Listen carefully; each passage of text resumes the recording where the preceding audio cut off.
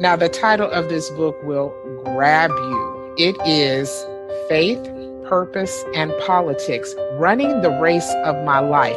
Immediately, I was captivated. Tell me about how you chose your title. Oh, I don't think I chose this title. It just came to me, and because I know I was in the race of my life. Hey, Pam, I just opened the room just a few seconds ago. Let me invite you to the stage.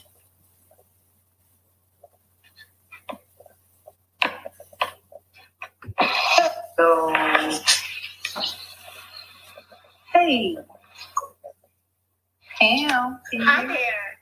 How have you been? We miss you in these clubhouse streets. Where have you been? I know, I haven't been in a while. No, I've been just working in Seattle and stuff like that. Just busy. How are you? Welcome back to Clubhouse. We miss you, lady. Well, thank you. It came up on my calendar, so I must have downloaded. I must have saved it somehow because it popped up on my calendar. Oh, well, we're glad to have you, Miss Valencia. Hey. Good evening. Happy New Year again. Happy King Day. Happy King Day. Happy King Day. Welcome back to the space. We're going to get started. I see some folks are starting to come in. Hey, Kitty. Welcome. You're welcome to come to the stage. We just opened the room just a few minutes ago. But tonight's conversation, we don't stay long. And this club is called Reaching Across the Aisle. We're here from 7 p.m. Eastern Standard Time until 8 p.m. Every Monday we try to bring conversations that bring us to the center. We have to be very intentional about both sides of the aisle, Democrats, Republicans, any independents, libertarians, whoever. We need to come to the center and figure out how we address issues in this country. Valencia and I, Pam, let me introduce you to Valencia. I'll do a brief introduction and she can come in right behind me. But Valencia ran for the United States Congress in District 5 here in Georgia, John Lewis's seat back in 2022. She and I were on the ballot together for the U.S. Senate in 2020. So she has, and she has served she did her 8 years in the Georgia House of Representatives. So she has a extensive background politically. So Valencia, this is Pam, and Pamela, I'll let you chime in right after Valencia. Pamela is now sitting on, Pam, if I'm correct, you are a part of the NAACP in Seattle, Washington, where you are on a committee that is addressing reparations. So Valencia, I'll pass you the mic, and then once you ladies introduce yourselves, then we will get started on the conversation tonight. Well, hello, Miss Pam from Seattle. Thank you for joining us, and I'm glad and pleased to meet you, and honored, especially being with the NAACP and being on that special committee for reparations. So I look forward to the conversation tonight.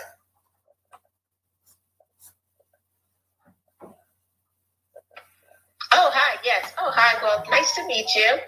Yes, I am on the NAACP. I created a committee called the Freedmen Affairs Committee, and that's where I operate right now as the chair of that committee. So, yeah, we're getting some work done. You're going to have to tell us more about it in just a little bit, Pam. But we're going to get started with the conversation. So tonight, I wanted us to talk about the civil rights movement, what happened then versus our reparations movement and what is happening now. I see so many similarities, and I also see a lot of differences.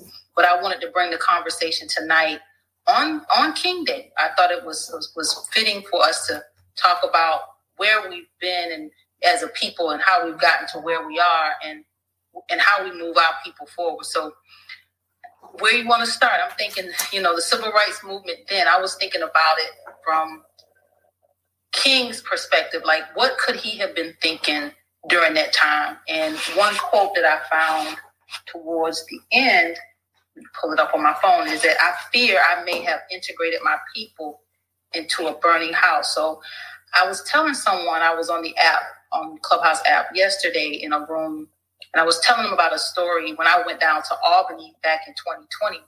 and they were talking about King and how when he came through Albany, Georgia, they said to me that they ran him out of town.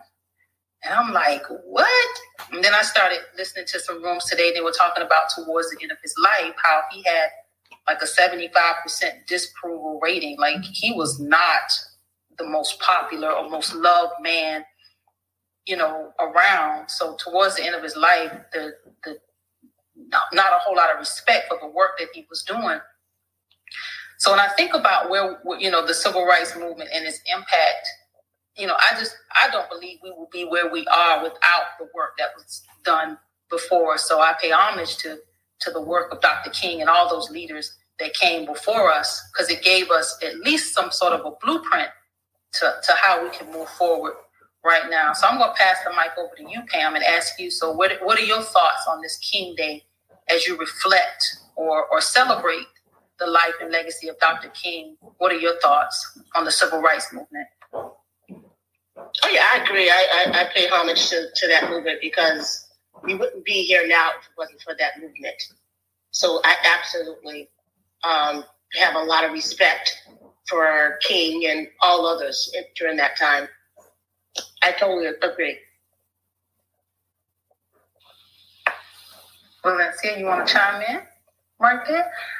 Yes, and especially, being a former state elected official in the Georgia General Assembly, there we did have blacks that served, but now, afterwards, you've seen so many more blacks being able to serve, and not just on the state level, of course, on the national level, and even, even on the federal level as well, nationally and on the federal level.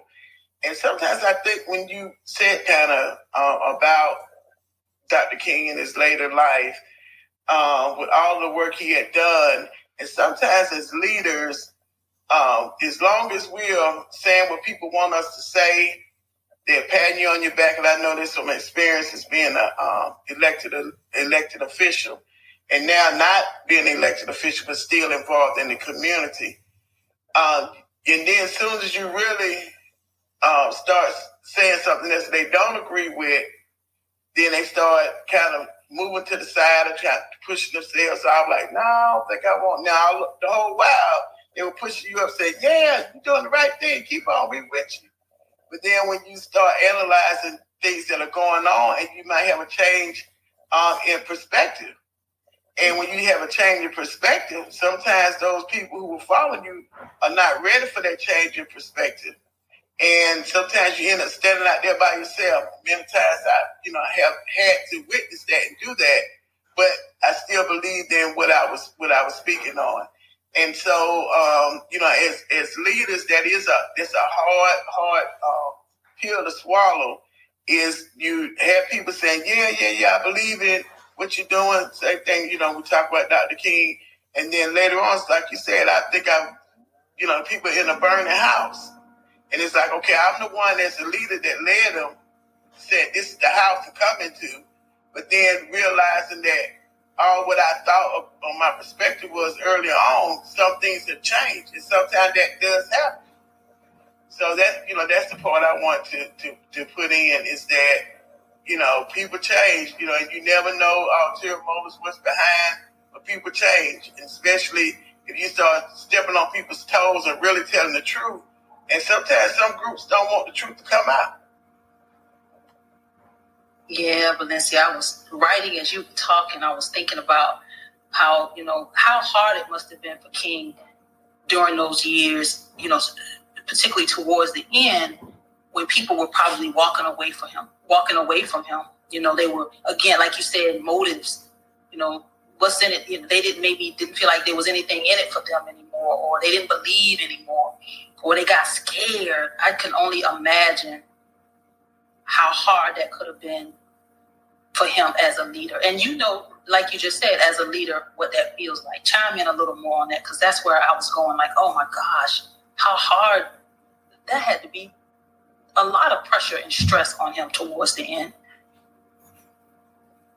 Yeah, not only on him or on the leader, but then those people that are close, like your family members, who really, kind of see what happens when you leave from the front face of, being out in the public and you have to come home. It is very stressful because as a leader, you want what you're saying to be truthful. And especially if you set up your platform that, hey, you want to know something, you go talk to this person or you listen to them and they're going to be truthful. But then sometimes you find out that what you thought was true was not so true.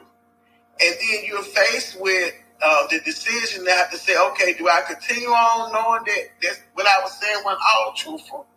Or do I now pivot and say, I thought at that time, I believe what I was saying at that time, but now I have new information, and what I thought I was being told or I understood to be the truth is no longer the truth. And that takes a lot of boldness and being courageous as well to be able to stop midpoint. And even years down the road, you've been saying, hey, this is what we need to do. And then you find out, oh, what I thought we need to do, that's not really what it is. And then you also have, Tamara, people on the side that may have been telling you along the way, hey, don't go down that way, or your people you're listening to are really not who you should be listening to. And you're saying, no, they're good. We're going to go this route. Then you find out that what the other little crowd was telling you was true. And so you got two things you have to face. You have to face being able to now stop and say, what I thought was true was not really truthful. And then facing those people, that little smaller group that was telling you all along that you were right. So it is a huge battle. It's a huge battle. And sometimes you be like, I don't think I want to be the leader no more. I want to just sit back and follow like everybody else because it takes a lot to be a leader. Yeah, I had to give you an exclamation point on that one because you're right. You reach a point where you're like, is it worth it? I could, again, only imagine what King was going through. And as you were talking, I was thinking about those white liberals, and he made a quote. I was trying to find a specific quote that he made about the white liberals. But I just want to welcome Waukesha to the stage. Hey, Waukesha, thank you for joining us. Hey, hey.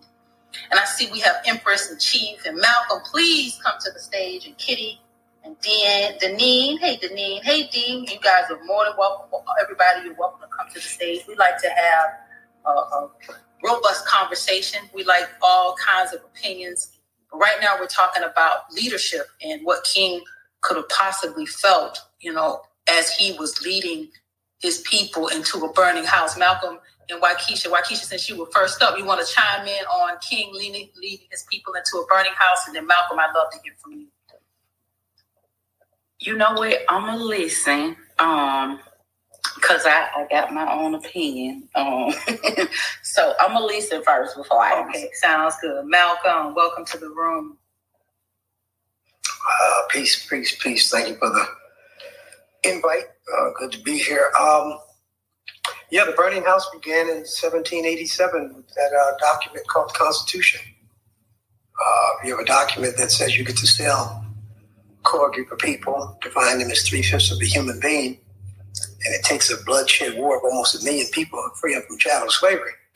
It's a little late now to blame it on anybody in the 1960s, 1940s.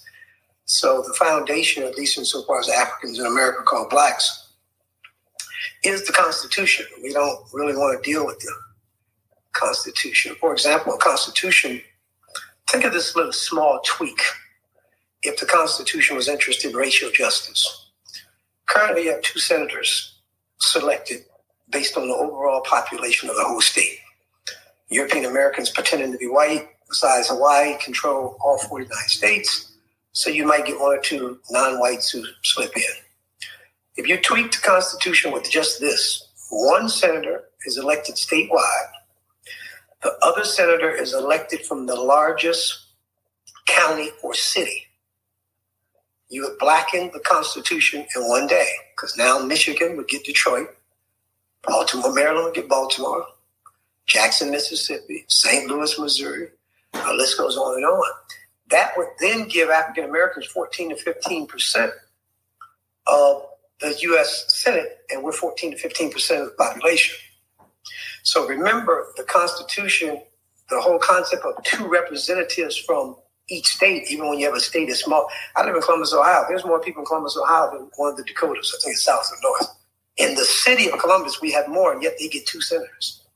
So because they so-called are interested in the small states being represented equally, we need to have a dynamic where racially, since we have 400 years of racial terrorism against one group, until you deal with the Constitution, you're not going to be able to make sustained changes. We're outnumbered, outgunned insofar as voting is concerned, 15% of the population. Now, internally, the African-American community without a constitutional change could significantly alter the balance of power. But it would take a political leadership almost equivalent to what Moses did in the Bible. It is interesting in the biblical narrative of the story of Moses. Malcolm, before you give us more of a solution to the problem, let's come. I'm going to dial you back just a little bit, brother. Sure. Pick up and continue, but I want to dial you back because I want to kind of keep us on now. Yes, we're reflecting on King, the civil rights movement. Then we're going to come into the now, and you're offering a solution for the now. So put a pin in that because I definitely want you to finish. But let's go back to Dr. King and the then and the white liberals. We were talking about King saying it, a burning house. He led his people into a burning house. Let's go back to there, Malcolm. Well, first of all, we never heard King say that. We ought to stop saying that. We heard Harry Belafonte, after King died, relate a story. King's reference to the burning house was specifically a reference to the transition of the United States government toward the Vietnam War and the breaking down of the war on poverty and those funds that was going to civil rights and should have been going to civil rights, now going to war. That was the first time he had seen that because remember, only war of his lifetime was World War II, the so-called war for the world's freedom. The burning house metaphor, King's house was burning in 55. They couldn't even ride a bus. So I'm not quite sure what we mean by the so-called liberal or conservative. In 55, you couldn't ride a bus. That's a burning house to me. You're being lynched in 50. King was alive. That's a burning house. You physically going to jail in Selma, Alabama in 65 because you can't vote. If you can't vote, the whole country's based on voting. In democracy, that's a burning house. So I don't know why the metaphor is supposedly the so-called white liberals, but the Democratic Party, I know people don't want to hear this, that's the group who voted for the Civil Rights Act. That's the group who voted for Medicaid. That's the group who voted for Upper Bound Program. That's the group who voted for the Civil Rights Bill. In the 20th century, one weak bill, you can look it up, the Republicans passed in 57, it was watered down. In 100 years, the so-called right, or if you want to call it conservative right, passed one bill and fought every single one, including, remember, a Republican president, vetoed King's birthday. It was overridden by Congress. Had they not been, we wouldn't even have King's birthday. 83, Ronald Reagan. So I don't think King led his people into a so-called burning house. It's been burning since 1787. It goes back and forth. Last thing on King, we can't talk about King unless you talk about the community that made him. He wasn't really, in all due respect to that beautiful brother, he wasn't that special. What was special was the masses supported him. If King had walked to the White House with 10 people behind him, he would have never, Malcolm X, he would never got in the White House. The Montgomery community is what made Martin Luther King. The Selma community, the Birmingham community. So for me, King's leadership, as brilliant as it was based upon the Southern mass. Because remember, he got here in Chicago. The masses weren't with him. When he went to Watson in 65, the masses was not with him. When he came to Cleveland, where I'm from, in 66, the masses wasn't with him. So if you look, after he leaves Selma in 65, from 65 to 68, it's hell for Martin Luther King because he had won the legal rights, denied his people, and he became less effective because the black mass, Black Panthers takes over. So I don't think King led his people into a burning house. I think he's a brilliant leader, but to me, it's the masses of people. He gave voice to the struggle of the collective. I don't even think it should have been called Martin Luther King Day. It should have been called the Group Day. He wasn't the only one killed, in all due respect to him. He was a great man, but they tricked us. They took a movement of the masses and made it a celebration of one person. And as great as he was, I'm much more interested in the mass because briefly going to your title, it's the mask that can bring reparations. It's the mask that brought the civil rights movement. And so I would like to see us dial back the celebration of the King. As much as I love him, celebrate that group and their achievements, and then that group become the model, and we move forward. Appreciate your time. This is Malcolm. Leave it to Malcolm to drop the mic.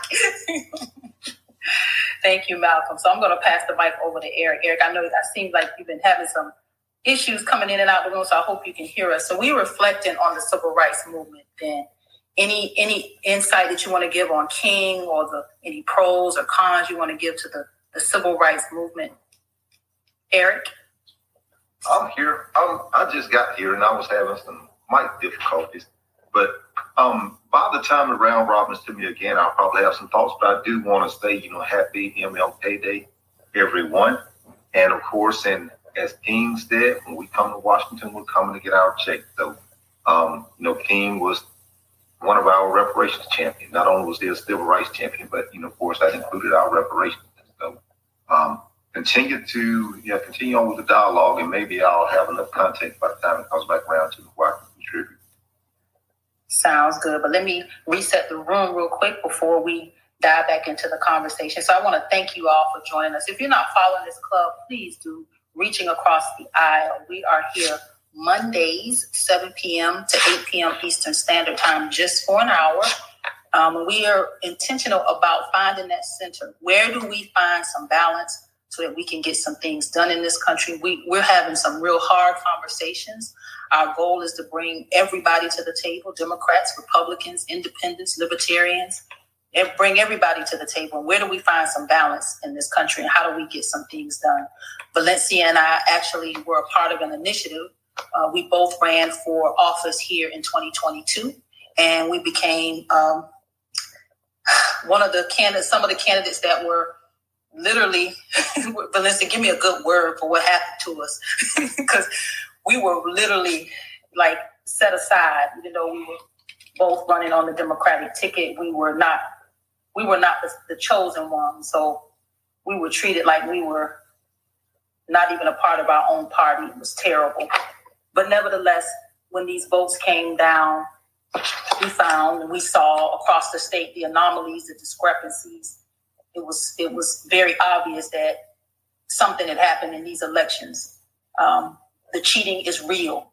It's real, and it happens on both sides of the aisle. Here in Georgia, from school board all the way to the top of the ticket, not one incumbent lost their seat. And that's actually mathematically improbable. How can not one incumbent in Georgia in the Democratic primary, Republican primary, not lose their seat? It was what we saw in Georgia just was unbelievable. But nevertheless, we aligned ourselves with some Republicans and some independents, and we all came together to create an initiative called Recount Georgia 2022, where we addressed the discrepancies in our elections, and we actually had a court case. Our case was dismissed, but we did not sit back and not fight. So we're now on the other side of it, and we've come together with a larger group, and we're reaching across the aisle. They're reaching, we're reaching, and we're going to find some balance, and we're going to find a center. And it's all, our start was election integrity and addressing these elections across the country, but specifically here in Georgia with our group. So we're not going to stop fighting. So again, we come every Monday, 7 p.m. to 8 p.m. Eastern Standard Time. So I wanted to reset the room, and I want to thank Solana for coming to the stage. I'll pass the mic to you in just a little bit, but we are reflecting on the civil rights movement. Then, what has it done for us as a people? What has it not done? King's legacy, like Malcolm just said, it was bigger than King. And I absolutely believe that. My industry, I shared this last night. I come from the beauty and barber industry. And our industry, oh my gosh, has such rich history with the civil rights movement. Dr. King, one of his first checks came from our industry. You got to remember, our salons and barbershops were safe havens. They were safe spaces because they were our spaces. They weren't integrated spaces. So we had an opportunity to organize, do a lot of great work to undergird the civil rights movement, financially supported. There's a book that we've read as an organization. I lead a beauty and barber industry organization, And there's a book that we read called Beauty Shop Politics. And in that book, I learned that A. Philip Randolph, who is the labor movement, his wife was actually a cosmetologist. And in the book, he really contributes his ability to do the work that he did to her being the breadwinner, to her literally taking care of the family while he was trying to save us. So just such rich history, and particularly in my industry. So when we think about the civil rights movement and all that is done, it is bigger than King. But of course, King was the leader. I don't know whether he was chosen. Malcolm, you can speak to that, or Eric, you can speak to that. But I do believe that where we are today, and we'll go into the conversation at around the half hour with the reparations movement and how one has contributed to the other. But I want to pass the mic over to Solana, and again, welcome to the stage. Thank you, Tamara. I just had a few comments, to Malcolm's point about it's called MLK Day. I think that, and I think MLK and the people that were behind him probably already knew that, but I'm not going to say we know, because I don't want to assume what people know and stuff like that. But for the most part, white culture is very hierarchical. And so it's we can never be oh yes, groups can do stuff. Because people don't want the groups to be doing things. And so I think though within the Black community, at least especially people who do organizing and stuff, we know that it was more than just MLK, right? We know it. It's just how people will say, this organization's leader, all y'all are in this organization. And it's that's not the same. Black organizations and Black organizing is just not the same as white organizing. There is no, although his name's King, there wasn't no just King structure. He had a council of people. Most groups all have councils of people that they listen to. There's not but he put his foot down and so we're not doing it. They weren't really doing it then. And we don't really see that in a lot of Black organizations now, true Black organizations. But in a lot of white organizations, it's you're the CEO, you're the board chair, then you are the last person. Everything goes through you, and you put the final say. Just like how people think that men in relationships would do whatever the guy says, we still have that hierarchical thought process. And so I was just saying, it would be hard for us I think America in general to really realize how many people were behind him. But I think a lot of organizers do know. And then also, I think you kind of know this, Tamara, but I ran a campaign against the mayoral incumbent in my city. And that's just the thing with the Democratic Party. They don't like anybody running against incumbents, even if you're part of the party. And so even though I've been part of the party, I have leadership part of the party and all that kind of stuff. Once you join the campaign against the incumbent, it's a totally different game, and how people will look at you or treat you or whatever, depending on what's going on. So just so you know, that's a very normal thing within the party. Yeah, it's normal, but it's not right. Technically, they shouldn't treat you wrong, treat you personally one-on-one, wrong, or anything like that. They shouldn't. But as someone who's part of the actual leadership, I can tell you that the within the rules is that the party has to defend the incumbent, period. There's no not defending the incumbent, which is good. If we get in as it gets elected, no matter how liberal or lefty we are, the party has to defend them. So that's the one thing that's good about that rule, but it's bad when you're trying to get in, if you're going against an incumbent.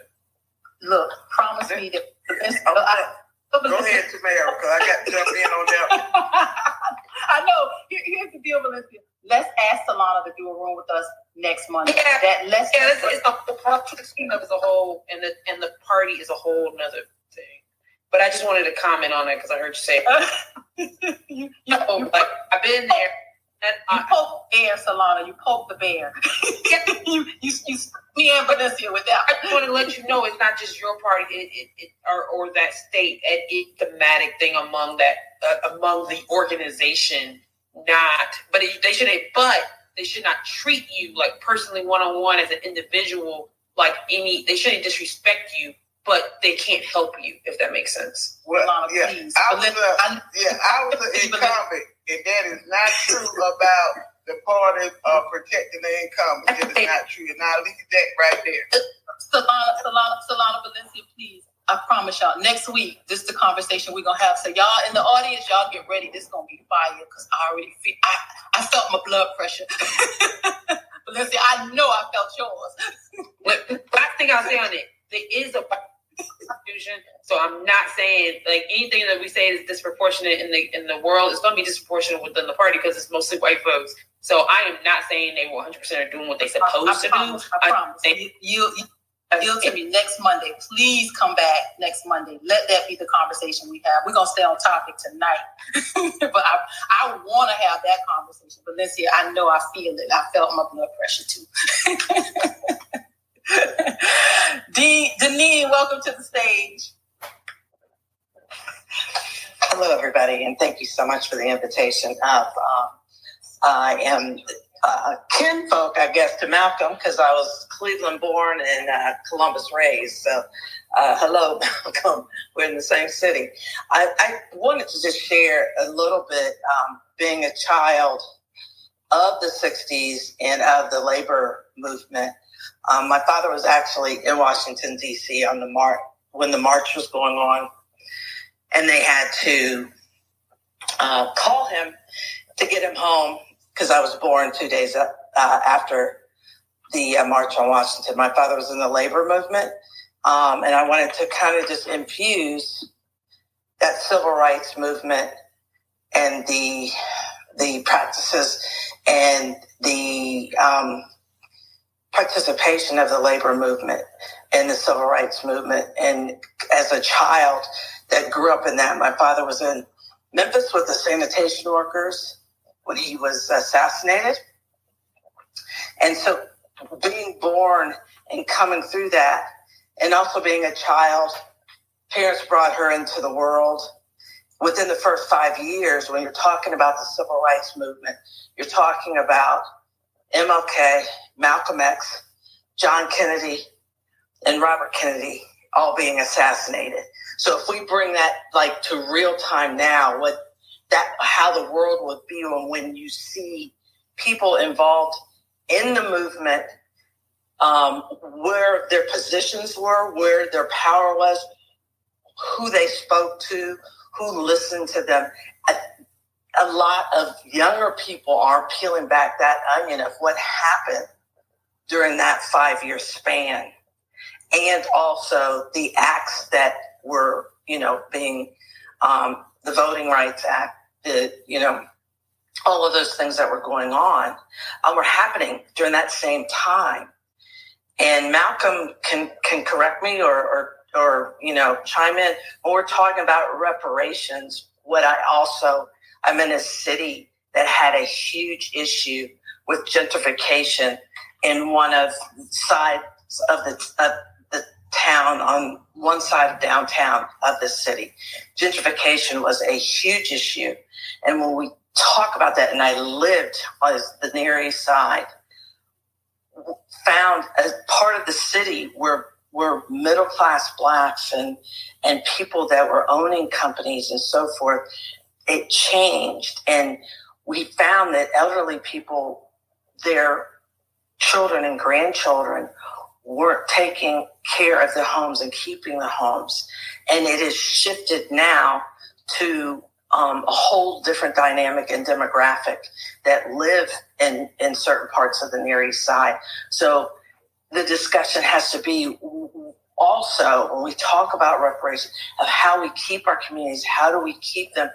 When I lived there, I was subject to redlining for insurance purposes, for interest rates, for all of that when I bought my house on the Near East Side. So we also have to look at what we have, how we keep it, and how we use that reparation to make sure we keep what was already ours, and the importance of how we organize. Back then, it was the labor movement was involved in it. Unions were involved in it. How does that look now? It doesn't look the same. I'm in my year of 60. I turned 60 this year. So I've evolved from being a young child, being very closely involved with my father as a young child and understanding what that meant, the way he moved, how he had people show up at our house with I think we need to make sure the younger people understand what that was and what happened and the specifics, but then also understand how we need to take care of what we had and keep those things in our family, keep those things as a part of our community, because we're losing them. And a perfect example, you can look at Flag Wars, which is on, I believe, it was on NPR or PBS, and it talks about the gentrification of the very part of the town that I'm talking about in Columbus, Ohio. Thank you so much for allowing me to share this, Deneen, and I yield the mic. Thank you, Deneen. That was a great share, because as you were talking, I was thinking what you're asking is, and help me to make sure I articulate this the way you were trying to explain it. But you were saying basically what we earned, what we learned from the civil rights movement. How do we translate this into today and grow from this? How do we? Am I going where you were, Deneen? Absolutely. So we don't repeat and we move forward and not lose what we still might have. Yes. Eric, you want to chime in right there? I want to go into the reparations movement, because that is where we are. And I pinned the article at the top that the median wealth for Black Americans will fall to zero. This was an article back from, I believe, 2017. This was something when I came into the reparations movement, and I was learning. This is one of the first things that was pushed, that I learned, that we are on a trajectory to be on the bottom, to be a bottom caste in this country that we built. Like we're headed straight for the bottom. So Eric, you want to chime in right there as we move into the reparations conversation? Yeah, most certainly.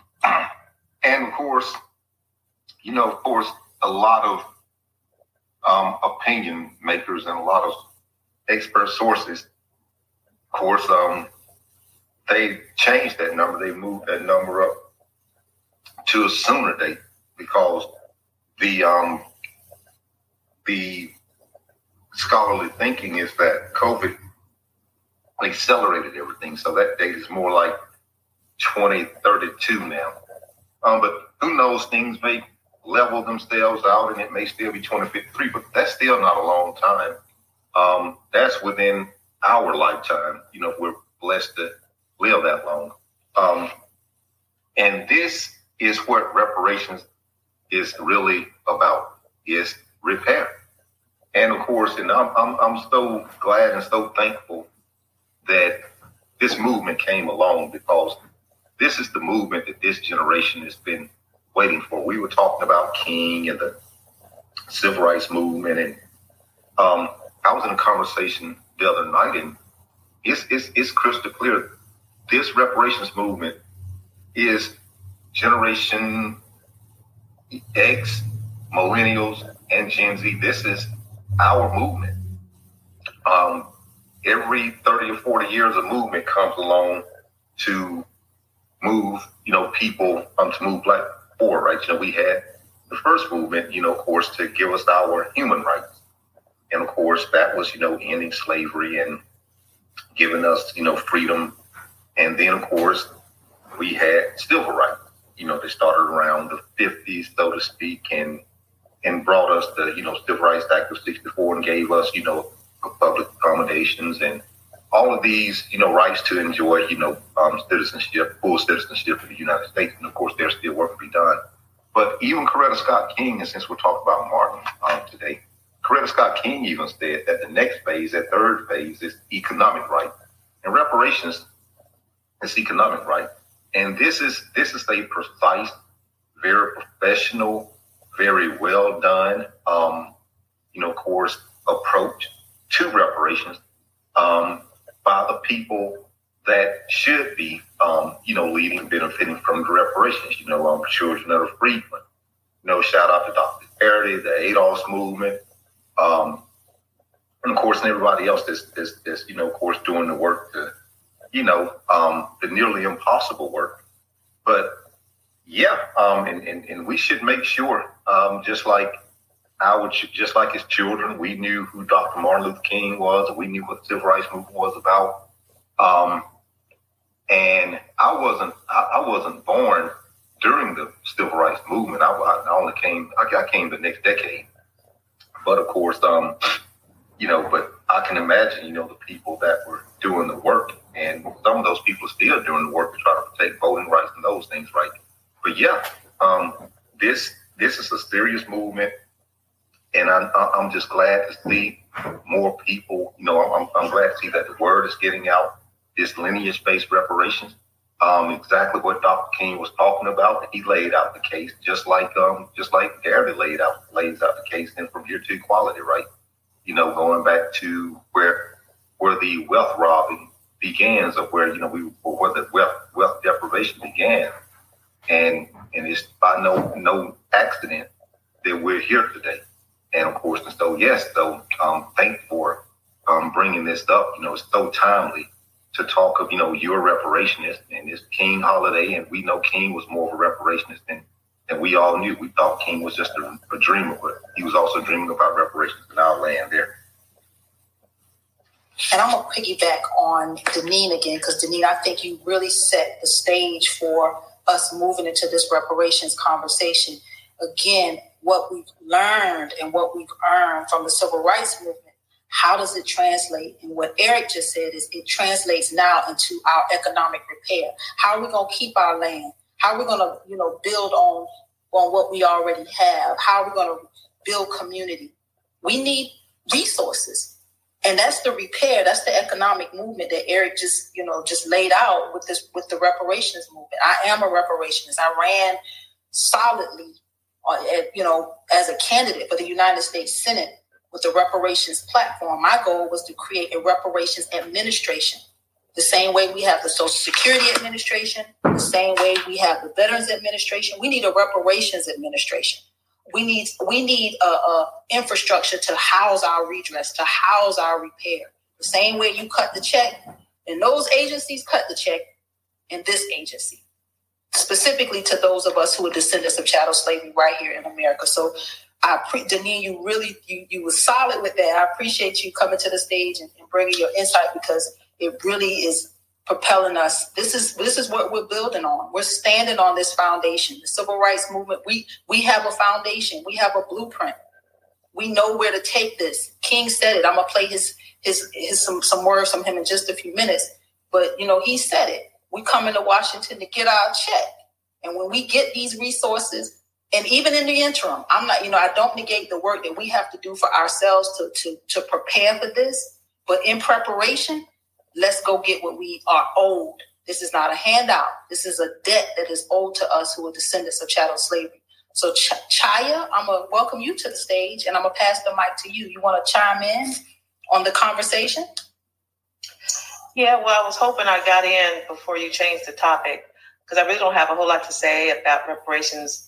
But what I will say, since we've moved on, is that, I support reparations as much as I support the stimulus check. I cash those checks, and I'm willing to cash whatever check they give us with reparations. But I don't think that they could ever satisfy what they took from us. I don't think America or the world has enough money to pay us off from the damage that they did. It's unmeasurable. And that's kind of all I wanted. I supported as much as I support stimulus check. If we all settle on $10,000, I'll cash that check and go about my business, because I believe that if I get 10,000, that's all they're willing to give us, and that's just never going to be enough. I think that yes. First off, yes, but I think also what at least to me, sometimes reparation conversations go to just the check, when other countries have done true reparations or whatever, it does involve a lot more than checks. It does involve a lot more of shared power and land. And a good example is what's going on in New Zealand, which they're nowhere near complete of doing anything they're supposed to be doing, but it at least has a pathway. So they're giving land back to the indigenous folks through a couple different processes. And that's what I think that though, it's kind of a different story because they had treaties that were literally two different treaties. Like they signed one thing, and the European translation was a totally different thing. So that's a different story in a way, but still here, I think doing reparations when it comes to like land, real policy, real things, real having education, like we're never came anywhere close to really repairing. And if we only do money within the reparations or only do money within whatever bill it gets passed among this, that is definitely going to be a disservice. It has to be a holistic point of view, and it has to be a holistic bill that truly goes into the depths of how the United States is structured and the education system and all kinds of stuff to really repair it. Just in the plain fact of having our neighborhoods tax base be how you calculate the money for our education system, it's unconstitutional because of the fact that redlining affected our tax base. So like just shit like that, like we would have to go in super deep for it to be a real repair. And to me, I ain't even about like the money piece per se, because like you said, it's gonna be way too much if they were really trying to really pay people back. But I'm more about like how can we make a long-term effect that we don't need another check-in or something, because it will be a long-lasting effect and long-lasting power change. So let me ask you, or anybody, are the Native Americans asking for reparations? Did they receive it, or can we expect them to try to get reparations in the future? And the only reason I'm asking that is because we keep buying this land and hoping for land that was stolen. And I think this land is still up for debate, but not just those of us in the slavery, but those that this land belongs to. So I just wonder if we're petitioning and bargaining for somebody else's land, what happens when they decide to come and get it? That's actually a good question to think. I think that we should be joining up with those movements that are people that are doing it, because there are, at least on one level of it, I know that there's places that are trying to be like, look, this was a treaty that you violated. But the problem is that those treaties were such massive land until like there's not really any movement happening. Like Oklahoma is majority Native, but it used to be way more. There's other states that like they would have to give up almost the entire state to fulfill the treaties that were before. But there's other little treaties that people are trying to fight against, but I haven't seen that much movement on it. But at the same time, like there has now been a little bit of a weird movement in the Native movements, with a couple people getting elected, with people with organizations getting bigger. If you know what happened down in Nevada, they voted like 90-something%. They increased their voting population by a lot because they had a native vote program in multiple different states, and they're starting to organize on a level that they haven't done in like 30 years. And so I think we're going to see a shift and a push for like at least saying like, hey, these are the treaties that y'all violated, or at least like the stuff that you said you were going to do for these reservations. What the fuck are y'all not doing it? So I do think there's going to be movement, but I haven't really seen a whole land grab like that happening. But I don't see. I see some of the younger generations talking about something like that, but I haven't seen it within the movement. If that makes sense. Eric, you want to jump, please? Yeah, absolutely.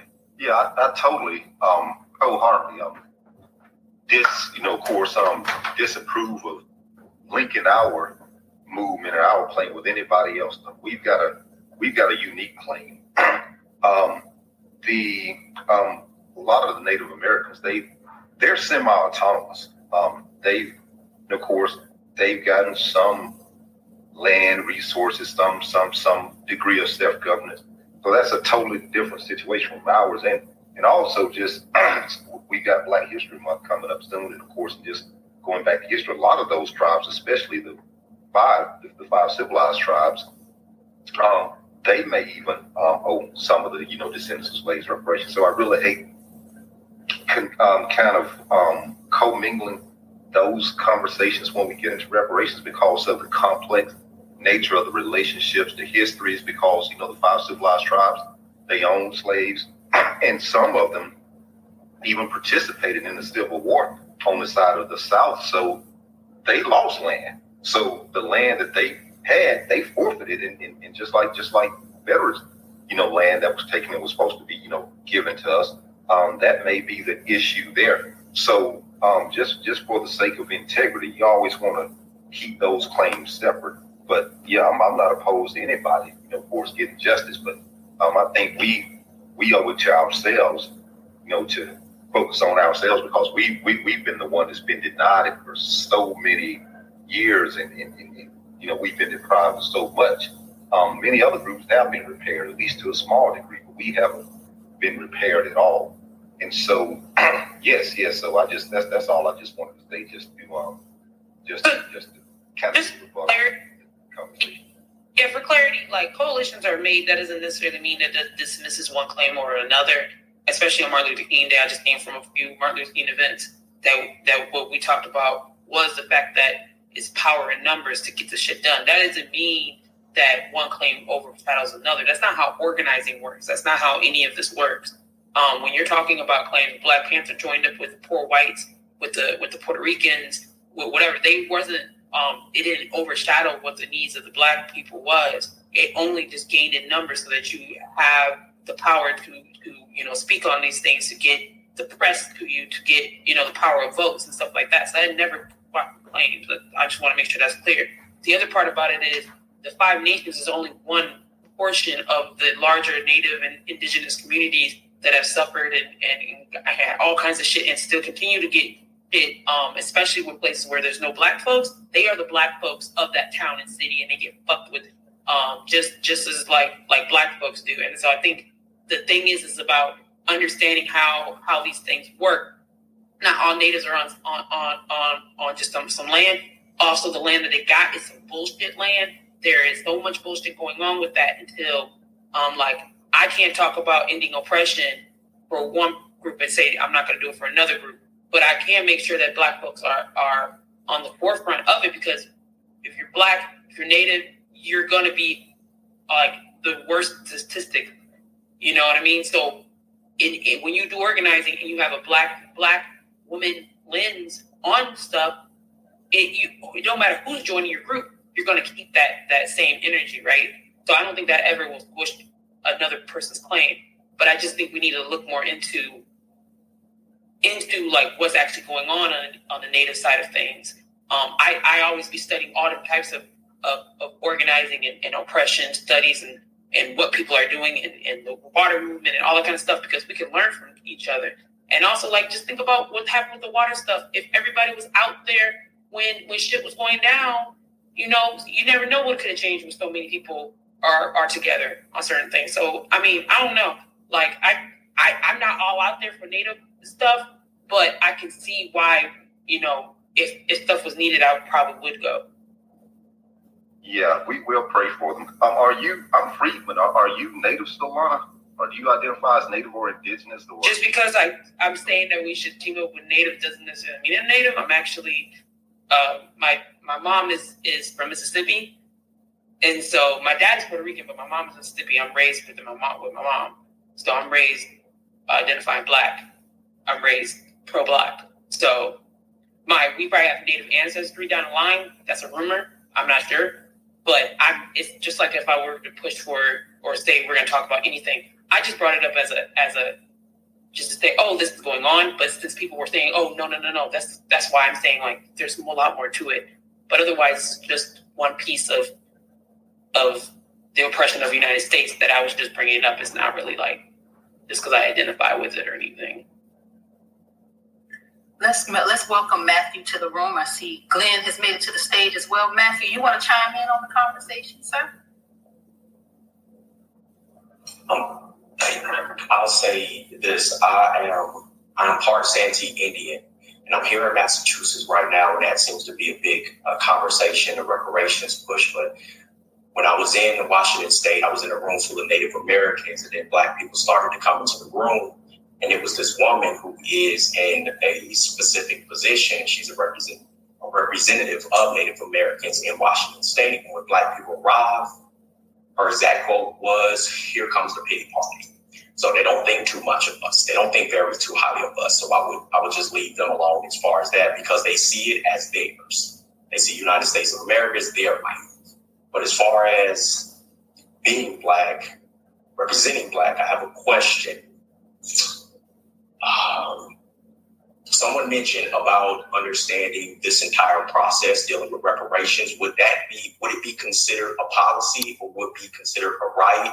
And how does the lineage aspect actually work, knowing that this is 2023 and a lot of Black people are integrating with other races? Eric, you want me to take that, or you want to chime in, brother? Yeah, you can go ahead, and I'll follow in if I need to. Okay, thank you, sir. So lineage, those of us who are descendants of chattel slavery, we can trace our lineage back to the census in this country, to the 1865 census. We can go back to slavery. We were property.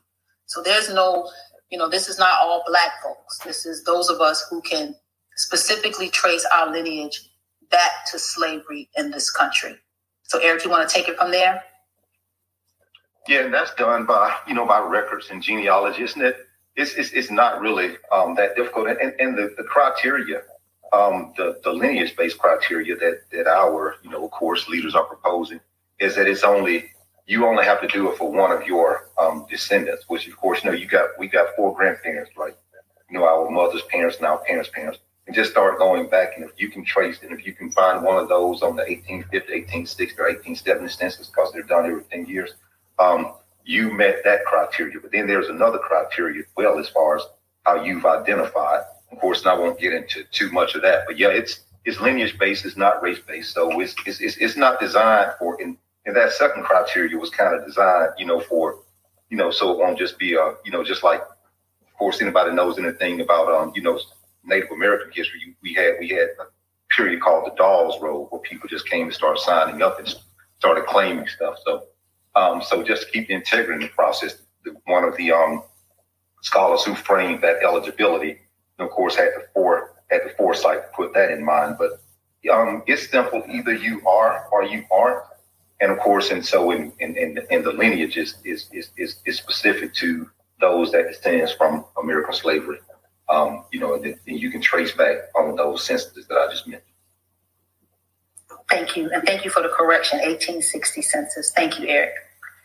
But if you don't, or if you cannot, because the question is the if is big, right? Because I believe recently, not even 2 years ago in Texas, they found that mass grave that dated back 200 years plus. So a lot of us are still lost, right? So if you can't, or you don't have that trail, that's a big if. So what do you do with that gray area there? Well, here's the thing, and we don't want to make this too complicated. If you're 30, 40 years, you know who you are. You should know who you are by now.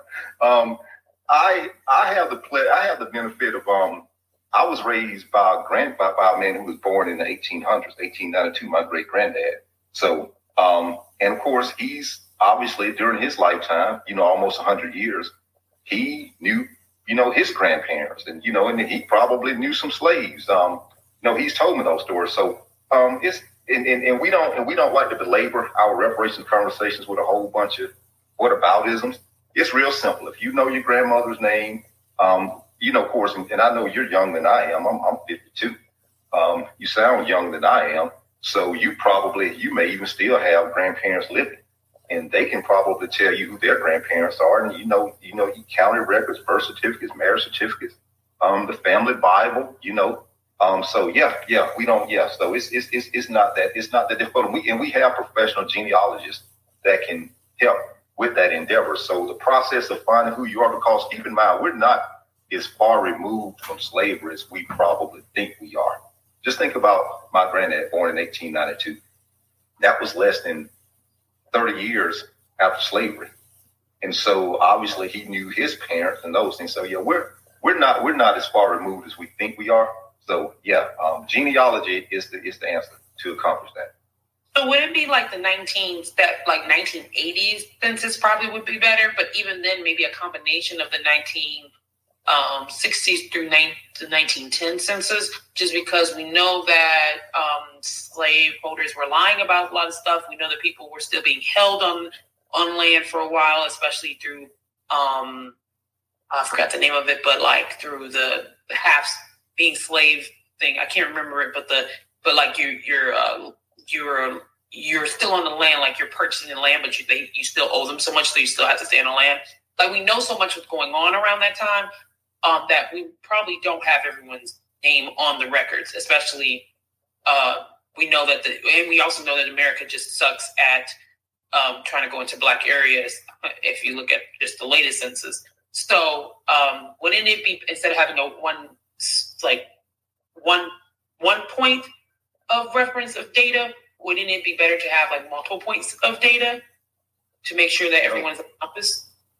No, we're trying to establish lineage for descendants of slavery, so you gotta go. But there's not that many Black. There's no Black. Like, was there a massive amount of Black folks that came to America after slavery ended?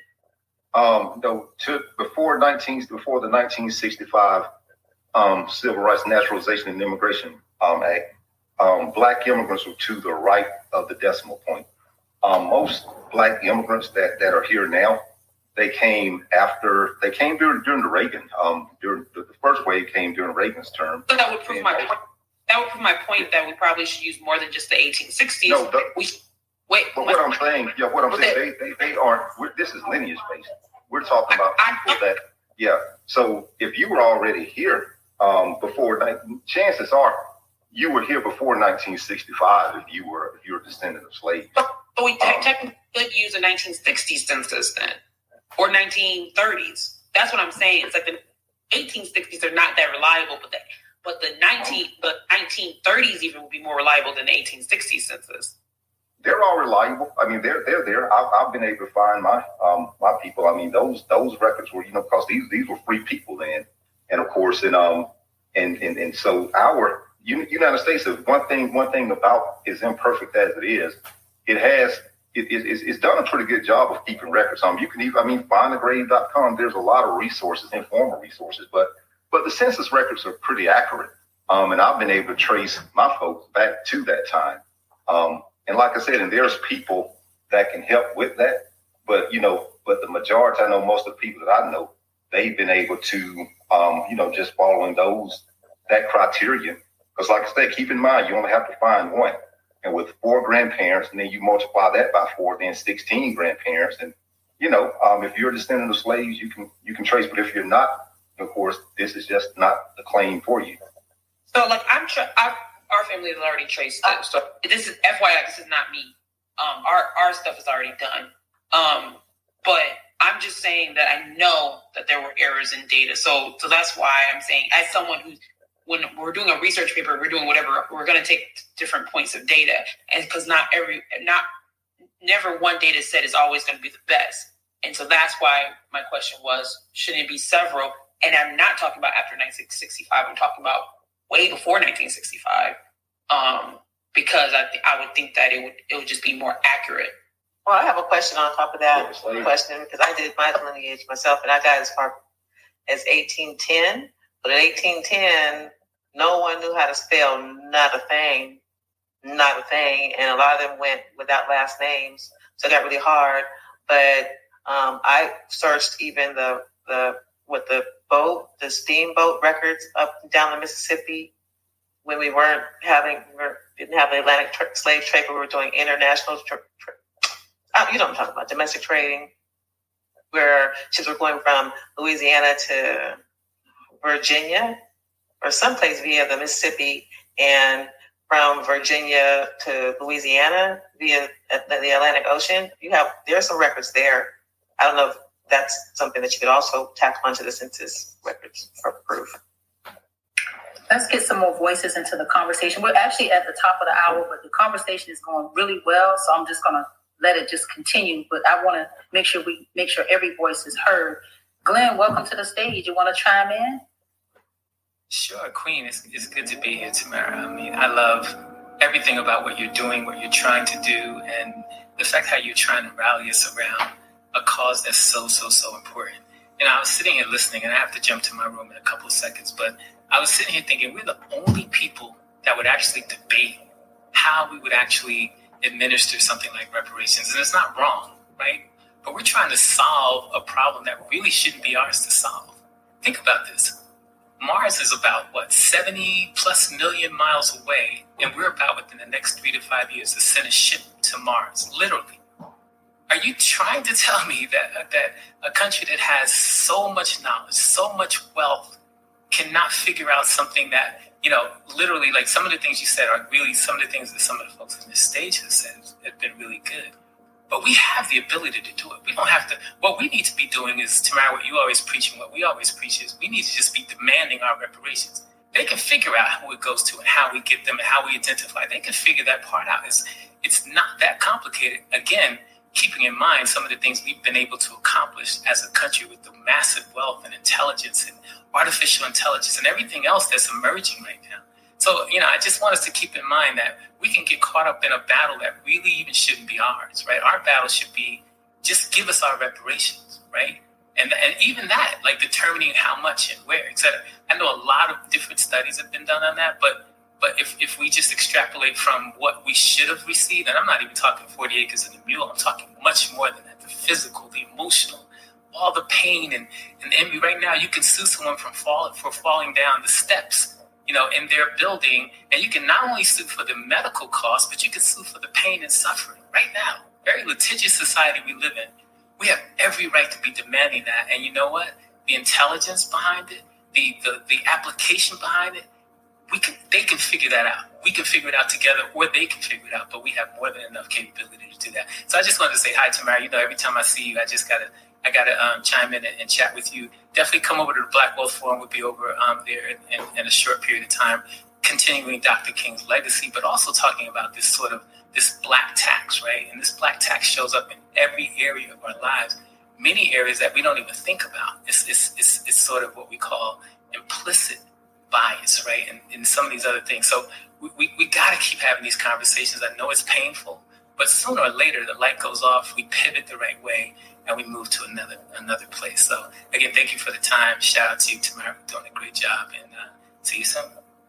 Awesome. What's the name of the room tonight? Because I'm headed over there, and I'm going to encourage everybody in here, y'all, follow this man, follow the Black Think Tank. And when this room is over, because we're supposed to be over at the top of the hour, let's go over to the Black Think Tank. I love that space because I feel like in the midst of us fighting for our repair and our redress, because we're going to get reparations, we got to be ready for it. So I go over there to learn, to be amongst these great minds. And Glenn, I want to thank you for all the great work you guys are doing over there in the Black Think Tank. So thank you. What's the name of the room tonight? Yes, tonight. So last night was the Black Think Tank. Tonight is the Black Wealth Forum. We're sister stations, me and Richard, you know that. But tonight is 55 years after MLK. Is the black tax more costly now than ever? Right, so you'll see that in your hallway somewhere. But follow me if you don't. Join us 8:15 Eastern. We'll be kicking off with some nice music. Then we'll go right into an amazing discussion, guys. Malcolm also has it in his bio, so that's how I clicked on it and got the link.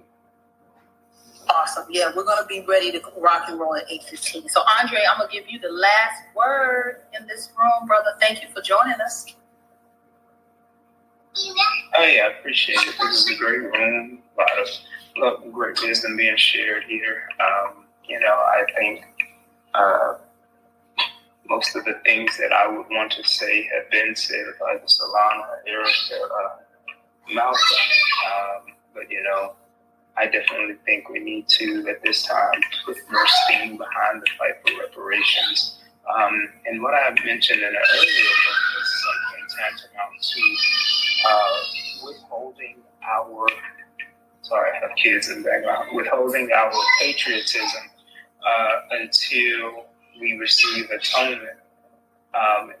Still trying to formalize what that looks like, but I definitely think it doesn't do us any justice to give everything to a country that knowingly, that we feel a basic and static antagonism, that is that they know that a debt is owed, yet they're refusing to pay it.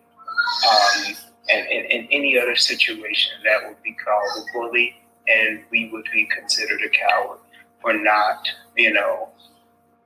unforgivingly fighting for what we know to be ours. Yep, ours. And I want to thank you guys tonight for joining us in this space, reaching across the aisle. Again, we're here Mondays, 7 p.m. Eastern Standard Time to 8 p.m. Please follow the club. Please share the room. Make sure you come back and join us. Let's make sure we all go over to Glenn's room. What is it again, Solana? You said you had it in this PTR.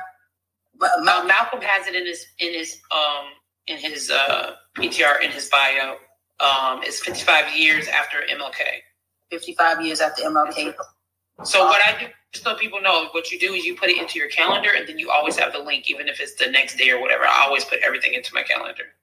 Awesome. Thank you for that. So Solana, check your back channel, because I know Valencia and I want to definitely have that conversation with you about the Democratic Party and how things work, because they didn't work like that for us, and it was terrible. Yeah. So let's talk about that next Monday. So let's you and I chat between now and then, just to be clear about how we could move into that conversation next week, if that works for you. Okay, yeah, I'll put you in the back channel. Yep, sounds good. Well, everybody, y'all have a great week. I hope you continue to enjoy the remainder of your King Day. And again, we'll see you back here in this club, reaching across the aisle, next Monday, 7 p.m. Eastern Standard Time. And I'm closing the room down in 5, 4, 3, 2, 1. Have a good night, everybody. Now, the title of this book will grab you. It is Faith, Purpose, and Politics, Running the Race of My Life. Immediately, I was captivated. Tell me about how you chose your title. Oh, I don't think I chose this title. It just came to me, and because I know I was in the race of my life.